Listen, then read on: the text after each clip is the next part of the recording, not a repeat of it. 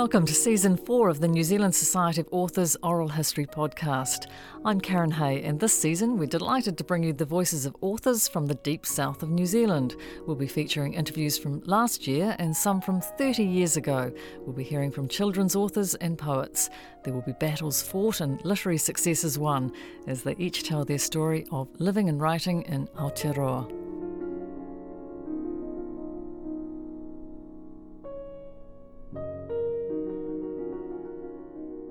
Philip Temple has been a professional writer in New Zealand for nearly half a century. He's held many of our top residencies, was made an Officer of the New Zealand Order of Merit for services to literature, and has been the recipient of a Prime Minister's Award for Literary Achievement. He's also been a campaigner on behalf of writers in Aotearoa for many years. Among other things, he initiated the NZSA Collecting Author Oral Histories. Years later, we have this podcast. In 2015, Philip talked with Deborah Shepherd about his early books which document his mountaineering adventures, starting with his first book, Nawok. When I started to plan this expedition to New Guinea in 1960, I was just 21. I was keen on writing, obviously, and had this idea at that time of following a mountaineering career and writing books about it all. And I thought, well, one way to finance myself on this trip is to get a book contract. So I went along to the library to see who was publishing the kind of books, a book about expeditions. And there were 3 publishers, and I just wrote to them and explained it and asked for a contract, and 2 of the 3 said yes. And then I got a contract, and I had a good friend who had a look at it and said, might be an idea if you have a lawyer have a quick look at it. And so a friendly lawyer had a look and said, oh, this looks all right. He said, except for one thing there. He said, it's got an option clause in it, which means that if you're obliged to give them the option for the next book, but what if this book's a huge bestseller and you don't want to give it to them? And so I had it struck out. So right from the beginning I was getting the right kind of advice following it through. And who was the publisher of it? J.M. Dent, who no longer exist. In London. In London, yeah. But they were connected also to Whitcomb and Tombs here, so there's kind of a joint edition.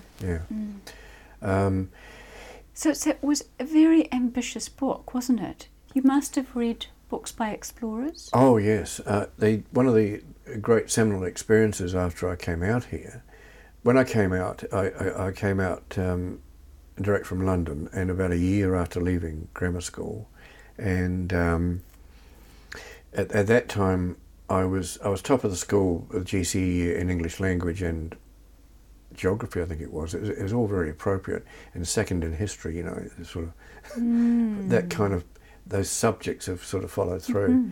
And but I was writing a lot of poetry, and then I had a job as an editor or assistant on technical publications. But then when I had finished the first obligatory 2 years with the people who had sponsored me on the immigration scheme in Wellington, I went south to Christchurch, following actually my immediate boss who came from there, and he'd gone back, and he'd done some climbing. And his name? Doug McDonald was his name. He was a real support because I was out here without any family. And but I'd also done the compulsory military training, the last compulsory course, and during the course of that I'd met a Christchurch guy who'd done some climbing too. And so... And he was? Alan Norfolk.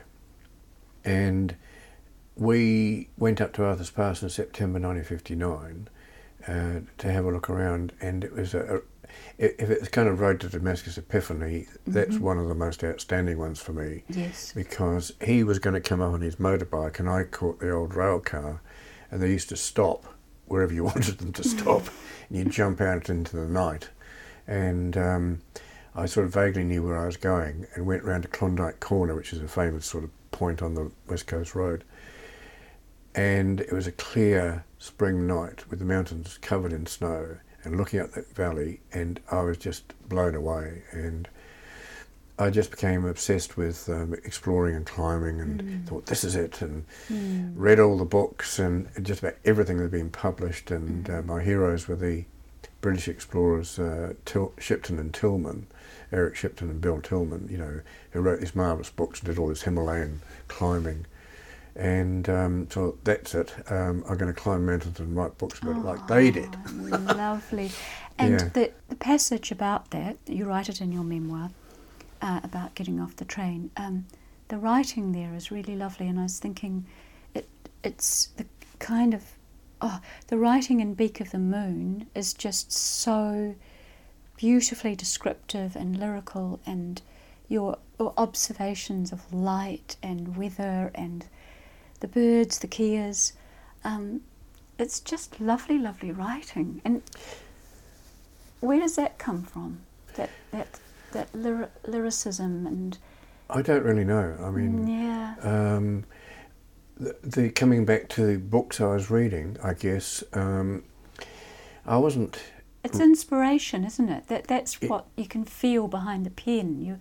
You're so inspired by the beauty of this landscape. Oh, yes. I mean, the thing is that I'd never seen things on this scale before. It was just, you know, unbelievably big. And it became such a passion that I wanted to be there all the time. And I don't quite understand, as I say, coming from England, why I became so obsessed with the New Zealand mountains. It was the way I became a New Zealander. I think if I hadn't become a mountaineer and into the outdoors, I'm not quite sure what would have happened. Whether I might have gone back, because there's always this possibility, up until I got married, actually, 65, that there was a kind of expectation from my mother over there that I was eventually going to go back. And I remember planning to go back in 65 after the Heard Island expedition. And seriously, that was to Antarctica. That's Antarctica. Yes, the Heard Island. Right? Yes, the sub-Antarctic expedition. You climbed a volcano. Yes, Yeah. And we sailed a schooner down there. Yeah. And I definitely, I came across a letter. She kept all my letters to her, and I was looking through them, and I saw one where I was about to leave the Solomon Islands, where I'd been collecting animals and insects, to join the expedition, and saying at the end of it, I'm coming back. But then in between times I met my wife and got married and didn't. But it was definitely the mountains that... Something I was thinking about there, because you wrote a lot of mobile guides to the walking tracks, yes. which entailed walking all those tracks. Oh, yeah. And all the places that you've been, you must know this country so much better than most of us. You must really understand the topography, what's where, and, I mean, what better way to actually become really identified with a place. That's true, yeah. It's amazing. But what happened, I think the way that I got very close to the environment was through books, because when I started to write about the New Zealand mountains, my first two books were about expeditions, and the third one was about New Zealanders on expeditions overseas. But then, the book after that, I was a photographic book, Mantle of the Sky, the Southern Alps, and I discovered that I was quite a good photographer. Where did you get that? Did you have any training in it? No, but when I was still in England, I remember getting a camera for a birthday present or something, and becoming really interested in photography. I've still got some of those early photographs that I took in London. I don't know. I just became very interested. Then, because you go on expeditions, of course you're taking photographs, and slowly develop some skills. So then I sold the idea of doing a big photographic book on the mountains to Whitcomb and Tombs. And what that did, when I actually went into the mountains to take pictures, I started to see the environment much closer. Yes. Right down to the lichens and the rocks and this sort of thing. And then I started to develop a much deeper interest beyond just the mountains and climbing Beak of the Moon to me now. You're saying that because it's the detail in there which is exceptional. Yeah, and and of course, right from that very first trip in the mountains, the keas were there. Yeah. And of course they were often a nuisance, as they can be. But I'd always had an interest in birds, even way back to childhood and boarding school times. I remember my interest in watching birds. So I always had this interest in birds. And then later on, up in New Guinea and Solomons, I was actually collecting them and working with an ornithologist to start with. And I learned a hell of a lot about ornithology on the ground and saw all these different kinds of birds and understood their sort of role in the environment. And of course, up in New Guinea, there's a range of different kinds of parrots. And you did initially, you were writing poetry, you were wanting to make your way as a poet. And I had a bit published, yeah. Yes, and Louis Johnson was... Yeah, and Louis Johnson, of course, supporting you. There's a fellowship named after him for younger writers, because he was such a nice guy and generous and supportive to young people. And I kept in touch with him over all the years, and so he published a little bit of mine. And where did he publish it? I had a couple of poems in a thing called New Zealand Poetry Yearbook, which he edited, yeah. That was my first published work. But then I shifted to Christchurch and discovered the mountains, and the poetry went out the window. Right. And because I realised I wasn't that good as a poet, because I tried Landfall and they didn't like my stuff at all. So then the whole thing shifted, and it was mountains and writing about mountains. To novels, that's what I want to know. I want to know how you make the move between genres. You started out writing non-fiction, and then was Beak of the Moon the first novel? No, I'd written two before that. Okay. The first one was a short novel based on Charlie Douglas, Mr. Explorer Douglas, and his journey up the Waitoto. And it was to do about the bush and survival in the mountains. It's not bad. The actual part of where he's in the bush and the mountains is pretty successful. Then the second one was set in a high country station called Stations, and that originally was intended to be part of a series, it's a generational thing. But it didn't work out that way. I probably because I was not actually part of that. It was kind of a semi-romantic or view of that high country lifestyle and the pioneers and all that sort of thing. And then came Beak of the Moon. That was where I found my way into the mountain area properly. Yeah. So to make the shift to the first one, were the books that you read to inspire? How did you know how to write a novel? Well, I guess I was. I didn't. These days, of course, you get all these creative writing courses. I sometimes think, what if I'd had them when I was young? And I guess I would probably have gone on one, because I was really just finding out just by reading novels and then finding my way. I suppose that, like a lot of young blokes at that time, for a period, I was reading Ernest Hemingway. Before that, I read all the Hornblower books. It was sort of between, Swallows and Amazons and Biggles, and the next lot was Hornblower, C.S. Forester, and the very detailed stories of the Napoleonic Wars, and then moved into Hemingway, and also I was quite influenced, almost indirectly, by George Orwell.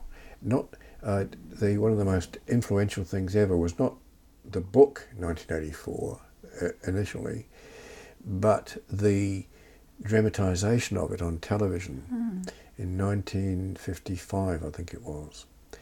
And they only had one channel in those days, or maybe the other one had just started. And the BBC used to have this drama on a Sunday night. They would film parts of it, but the rest of it was actually live in the studio.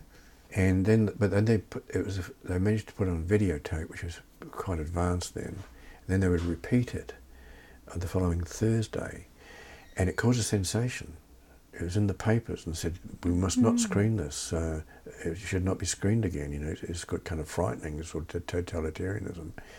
But it was, and I don't think we had a TV then. And I seem to remember we went somewhere to watch it, and I can still see scenes from it. So that was very influential, especially later on.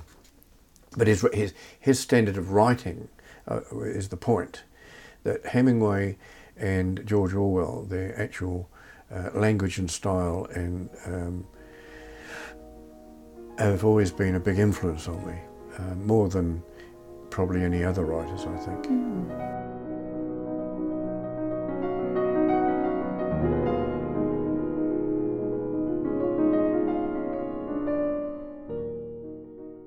You're listening to the NZSA Oral History Podcast. We'll be back to the podcast in a moment, but we wanted to take this opportunity to let you know about the new online Writer Toolkit. From getting a new project started to negotiating a contract, the Writer Toolkit will take you through a year's worth of learning about craft and industry. Taught by experienced writing professionals, the Writer Toolkit will contain pre-recorded online content with writing exercises or assignments which you can work through at your own pace. Visit authors.org.nz to learn more.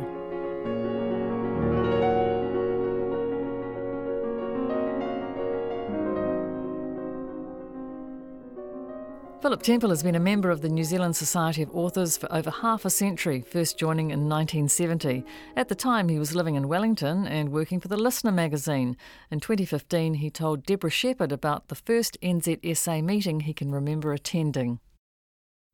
When I joined the Listener in 1968, I'd had 2 books published, Narwhal and The Sea and the Snow.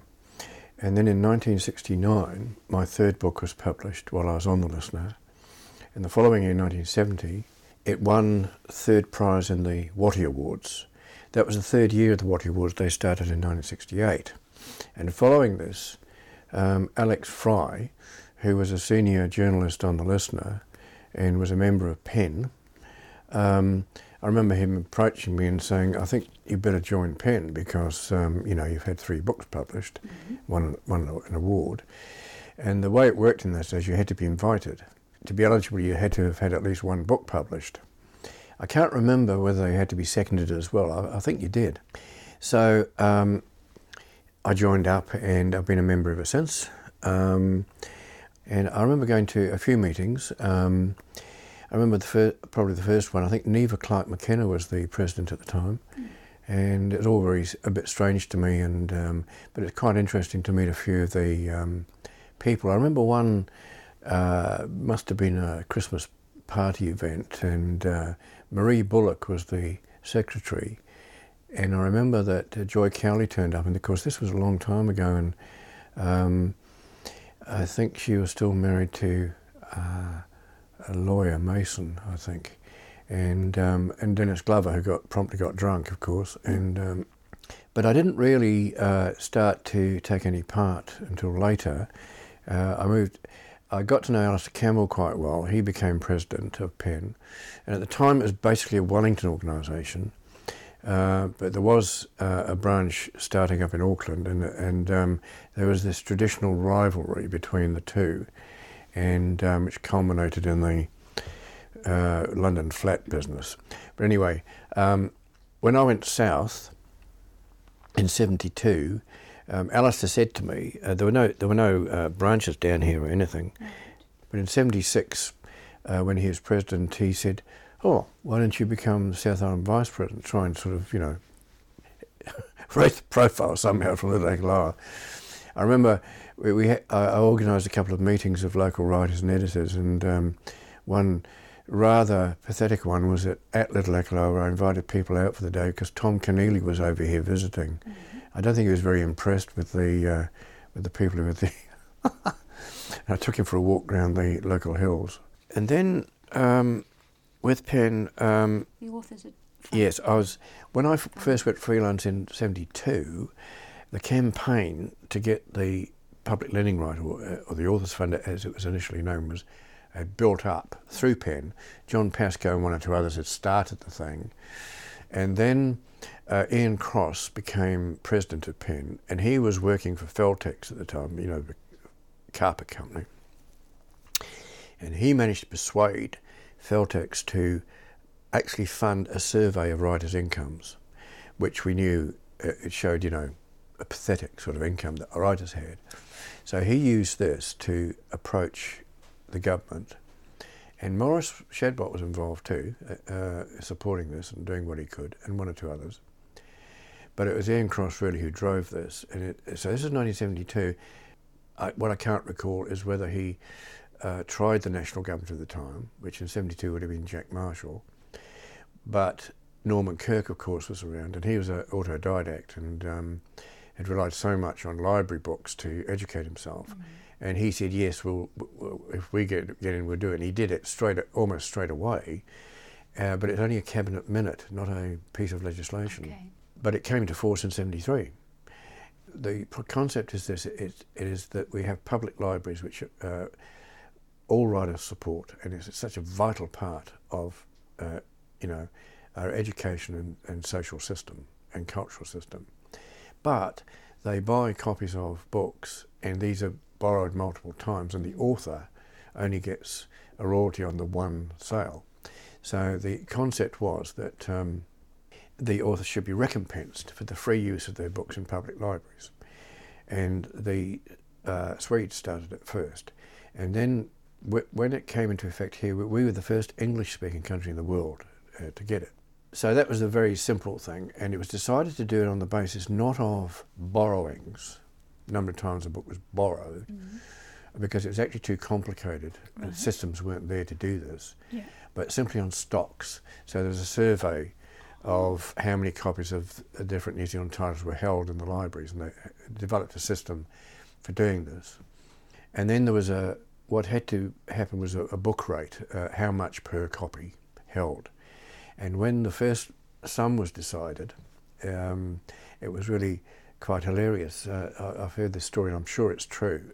It was put in the Department of Internal Affairs, and Kirk's Minister of Internal Affairs was a fellow called Henry May, and he called in his Secretary of Internal Affairs and Ian Cross, and to have a meeting about this, because how we're going to do this. So they had a discussion about how to administer it.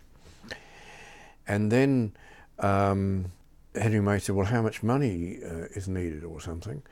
And I can't remember the exact sum, but what I do know is that Ian Cross just plucked a figure out of the air. And the Secretary of Internal Affairs was objecting to all this, as they do. We don't want to spend any more money on things. And apparently Henry May said, well, the boss says it's going to be done, so it's going to be done.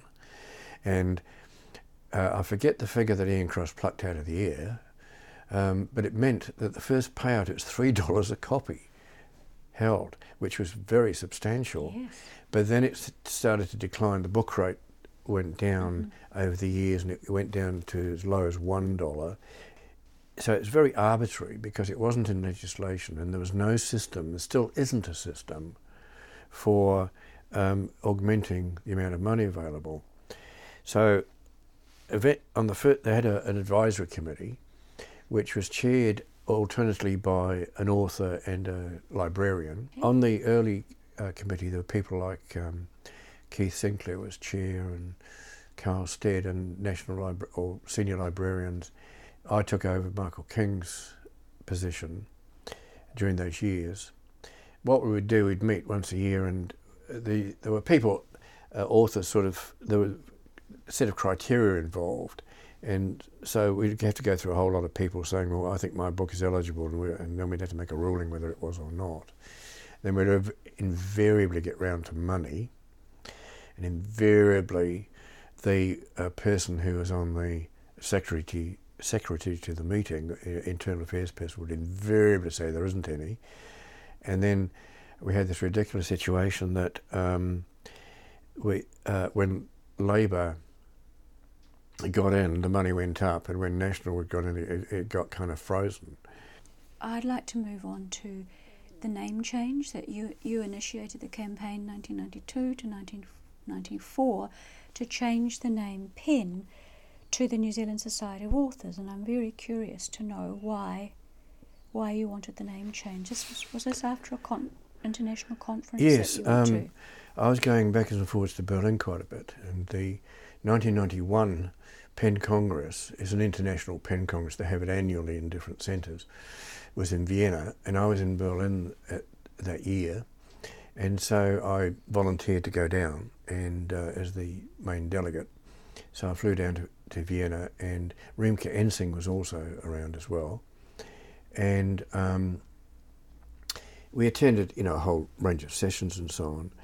And my experience of Penn, New Zealand, until that time, of course, had been like I've been talking about public lending right, and there's all kinds of other things too, like publishers' contracts and all these sort of rights and employment and income issues that Penn was always working on.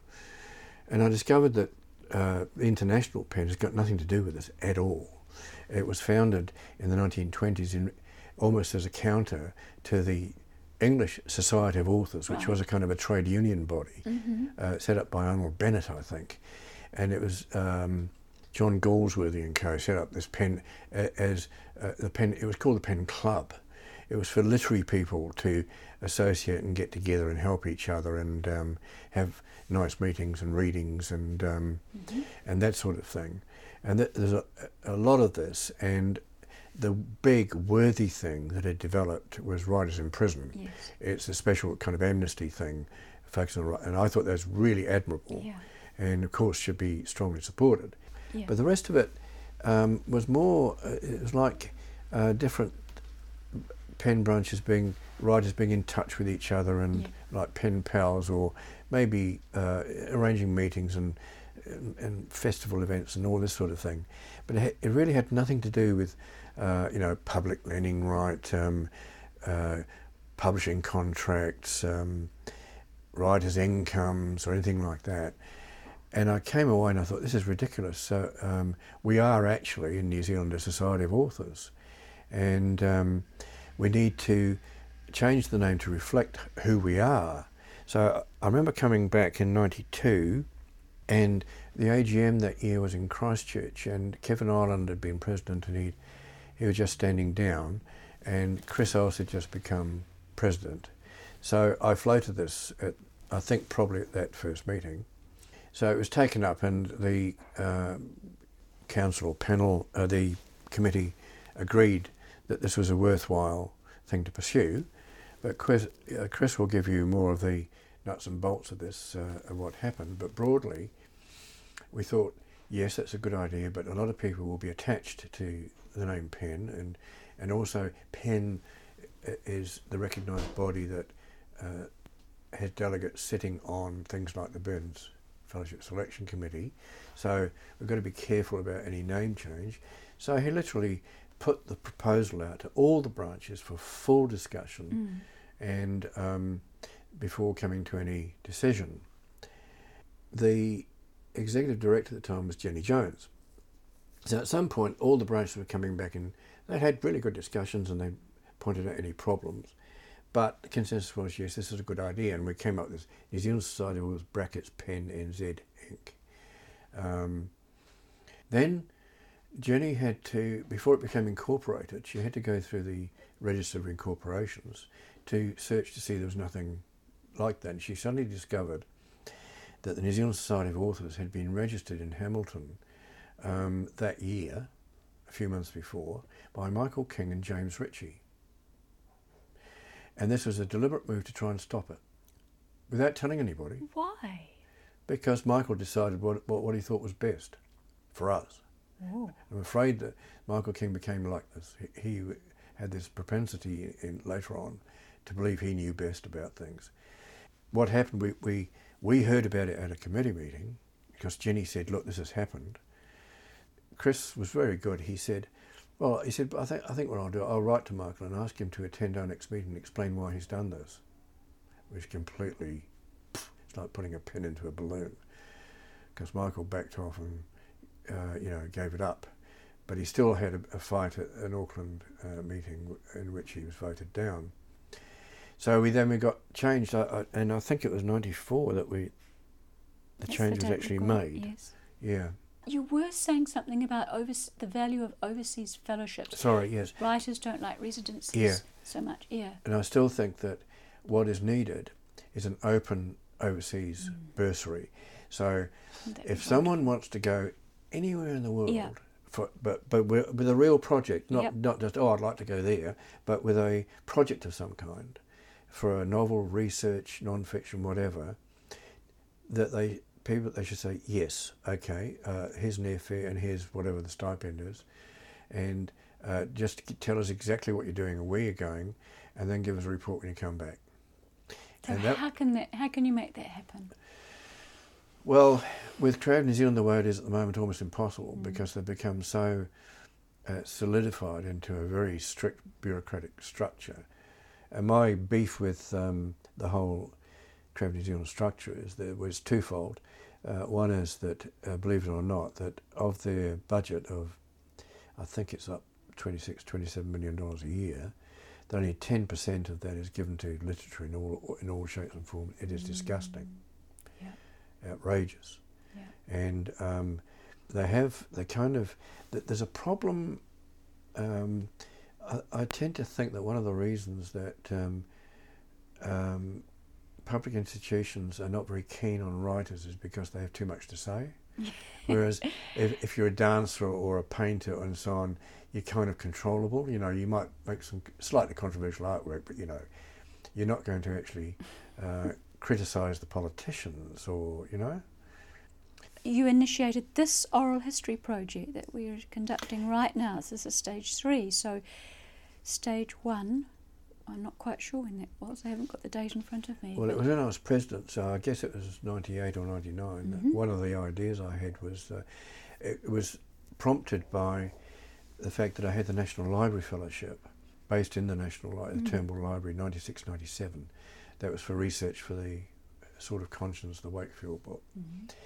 And while I was there, I heard about the oral history projects that has, and where you could apply to get money. And I thought, well, it'd be a good idea if we did something on writers. And so when I became president, I got Jenny we filled in the form and applied to. And so I initiated that and applied, and then they got money for the first raft of things. And then I ceased being president and I lost track of it. This thing I had written here about is going through the gazettes, and I found this note written by John Pascoe. There's not much joy in spending a lot of time administering a writers' organisation instead of writing as such. Have you got a comment to make about that, about the time you've expended on things? It can, it does take a lot of time if you're going to do it properly. And my problem when I was president, for example, there was an honorarium, but not a lot. And at that time, the structure of the organisation was that while Jenny had to do all the admin, solo, absolutely everything, and we did have a council, really the president was more the CEO as well. And I just found that, as I tend to do, I don't do things by half measure. I tend to get heavily involved in things, and I found that I was spending well over half my time as president, and it wasn't like some people who actually have got another job. They've got a job and the writing is sort of added on to that. My whole income depended on what I was writing. And so I found myself getting into financial difficulties, and I just had to throw it up after a year. And I didn't really want to, but it actually is related to what John Pascoe said, because I thought I must have been deeply involved in writing the Wakefield book, which is a big book, and this was going by the wayside. And at that point, it was either being president of the society or getting the bloody book finished. And surviving. Yes. It's a bit different now. It's because how do you survive if you've got a book that spans 11 years? You're obviously writing other books in between, but what funded you to write the Wakefield book? This could be an interesting thing to relate. I got interested in the Wakefields because I did a book called New Zealand Explorers, which is I retraced the journeys of 8 early New Zealand explorers. And I took photographs of these areas and analysed where they've been from their letters and diaries and also current maps. And then I persuaded Television New Zealand, which before it became a SOE, to do a documentary series based on these. And we ended up making 3. There was William Colenso and Stiefenbach, and Stiefenbach was the other one. Thomas Brunner. Now the Diefenbach one, he was on the Tory. He was the scientist and naturalist on the Tory expedition in 1839. Now if you write a book about a guy and it's mainly photographs and retracing his journey, and there's the other people involved like William Wakefield and so on, you just have to refer to them. If you dramatise them, you suddenly, hang on, we've got characters here. Who exactly were they? Right. And I did a bit of research at the terminal, and I was astonished by what I was reading, William Wakefield's diary, for example. And I thought, I wasn't brought up here and went through the education system and learned about the Wakefields. But anyway, I thought, I don't know, as far as I know, nobody's written about these people. There's some amazing stuff, you know. So I started to get interested. So I decided to give it a go, and I've not undertaken big projects without being fairly sure that I can get the support. I got a major grant from Creative New Zealand eventually, like 36,000 to do the research and writing. Right. I got some money from the... Which was what year? That sounds like a... That would have been early 90s. Wow, so it was a lot of money. I got money from the... what was then, I don't know what they're called now, Historical Publications Branch. They gave me some money. It was very useful to travel to the UK. Yes. Then I got the National Library Fellowship for a year. Oh. And then I got a book contract, which was a few thousand as well. So this all added up. It was quite substantial and allowed me to spend, get deep into the research and to travel to the UK. And also, there was a descendant of Daniel Wakefield, an old lady in Devon, who had accumulated all the family letters and so on. And I was going to stay with her 2-3 times. And at one occasion, just before the National Library Fellowship, and I'd been to see her a few times, and I told her that I got it, she was really pleased, and I said, I'd like to come over there again before that, but I don't think I can afford it. So she had a lot of money. She had these different trusts, and she said, well, just come over, I'll pay you airfare, Oh. So there were things like that. It all added up. I worked out, in terms of the actual time I spent and the various costs awards that I needed to get. When I say costs at time, this is only at a fairly average income level, not high income level, just a reasonable one, that I needed to get $120,000. And it's only recently that I've actually, through all that amount of money, which I think came to about 90, but then there were royalties, then there were prizes, because I won 3 prizes for it, and then there've been money from the public lending right, and I think I've finally covered the cost. But this gives you an idea of how you've got to try and get these different things and how it comes together, but it's quite that's tricky. Remarkable, it really is. Yeah. The one thing we didn't talk about was some of these mid-career authors that do not belong to the New Zealand Society of Authors. Oh yes. And why is that, and how do we get those people involved? Yes, this has been a growing problem. When I joined in 1970, or in the years afterwards, anybody who wrote anything would always join PEN. Yes. And all of the things that have happened, like public lending right and so on, that over the years have been established by PEN and then NZSA working hard, and all writers have benefited from this. All writers. What has happened over the years is concurrent with change in society, the free market society, neoliberalism and so on, so that and the destruction of the kind of trade union idea that people work together. No, you look after yourself or all your immediate contacts and so on. And so we see this in, and I think it's exemplified by the whole kind of International Institute of Modern Letters and Victoria University Press set up in Wellington.